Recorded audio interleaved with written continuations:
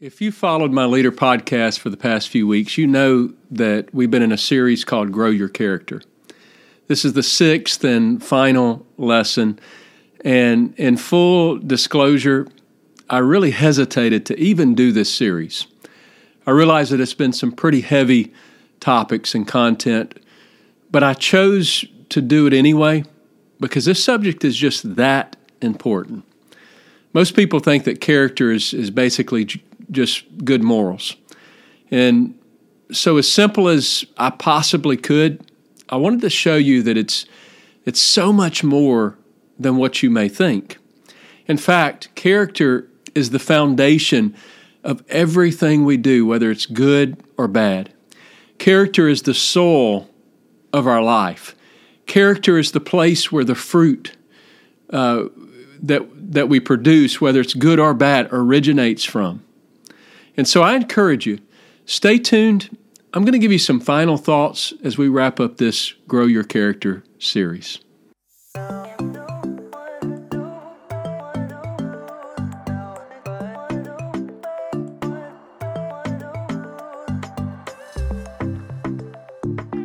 Hey there, I'm Ryan Franklin, and I would love for you to join me every week as we explore leadership topics that will help you get the clarity needed to move your organization forward.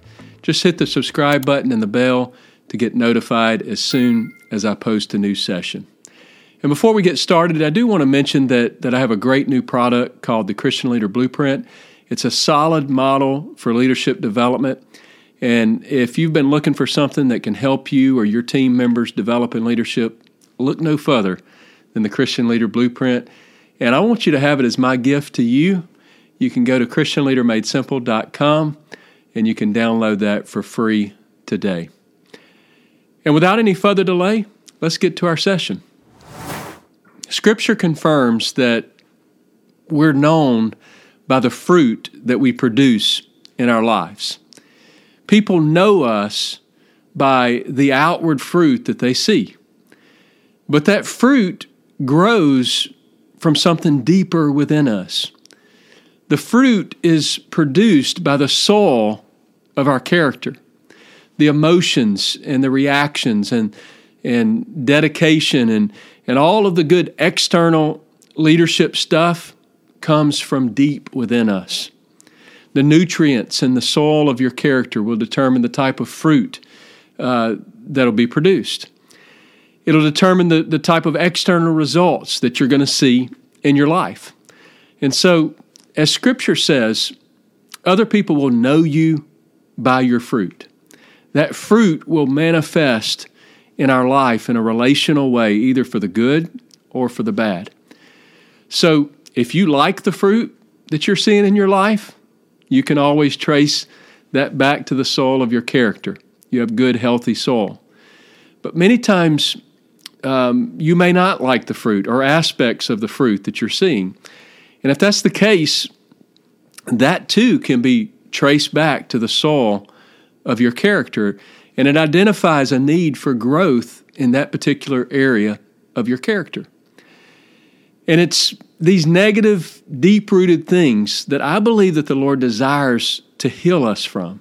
Listen to this, Luke 4:18. The Spirit of the Lord is upon me, because He hath anointed me to preach the gospel to the poor. He hath sent me to heal the brokenhearted, to preach deliverance to the captives and recovering of sight to the blind, to set at liberty them that are bruised. Heal the brokenhearted, deliverance to the captives, sight to the blind, set at liberty them that are bruised. He's speaking of a spiritual and an emotional healing for us. These are deep-rooted soul type things. And the Lord has given us the tools to work through these issues, and the result is better fruit in our lives. The result is better relational and external fruit in our lives. And that's what this series is all about. That's what character growth is all about. The Lord desires to help us repair those hidden, broken parts of our character. He called us out of darkness into His marvelous light.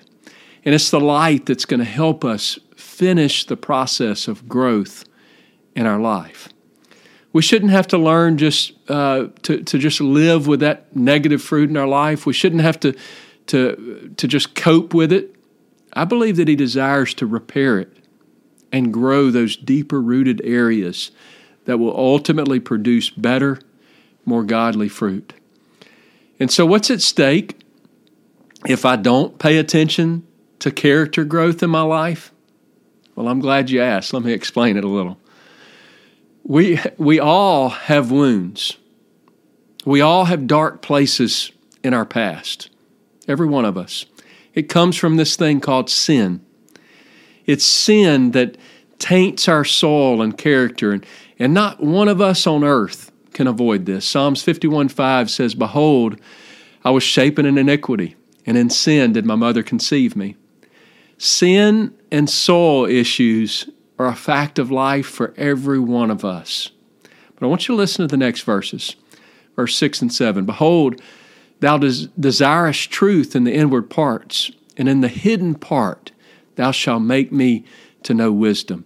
Purge me with hyssop, and I shall be clean. Wash me, and I shall be whiter than snow." Sanctification is a process. This purging and cleansing and development of our inward parts, our character, it takes time. It's a process. And in this day and age, it's so easy for a person's platform to grow faster than their character. A person may have the charisma and the degrees and the knowledge to perform a job, but if their character is not healed, if their character is not developed, if it doesn't grow, then it's so easy for those sinful, dark areas of our life to sort of ooze at the most inopportune times. From the way that you interact with your family, to the way that you lead people, to even sometimes worse, such as a moral failure. It oozes at the most inopportune times. And really, this is how the lack of character kills careers. It destroys friendships. It splinters families. It lessens influence. But you don't just wake up there one day. Those things come from years of neglecting the deep-rooted soul issues in your life. Talent and competency, they may get you on the platform of your choice, but character is what's going to keep you there. And if you really want to expand your leadership and personal capacity, it's so important that you learn to really deepen and grow your character.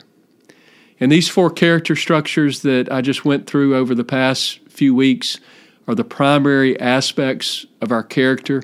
These are the things that will deepen and grow your character. I encourage you, go back and listen to those lessons or listen to them again if you need to review them. But here they are again in a short definition. Number 1, healthy relational connection. This is the ability to trust and be vulnerable and bond to important people in your life. Number 2 is healthy boundaries, which is the ability to have your own voice, to make your own choices, and to freely express yourself. Number 3 is embracing reality, and that's the ability to accept the truth that there are both positive and negative realities in your life. And then finally, number 4, emotional capacity. That's the same thing as adulthood. It's the ability to be confident in who you are and why you exist. Now, I went through each of these in my previous sessions, and I attempted to explain them as clearly and as simply as I could in about 10 minutes each, which is nowhere near the time needed. But by working on these things in my life for several years now, I've been studying them and working on them, I've been able to create a tremendous focus and clarity around the goal of growth that was needed, that was desperately needed in my life. And I would find the sore spot in my life, that negative fruit in my life in leadership, and then I would identify and work on the character structure that coincided with that particular negative fruit. And it took tons of time, lots of effort. It took vulnerability with key people in my life. but I've seen significant growth in my internal life. And I'll be the first to tell you that I'm still not perfect and I'm still growing, but it's made all the difference in the world for me. I call this another level of maturity. I also call it my discipleship process. But character is such a vital part of our leadership.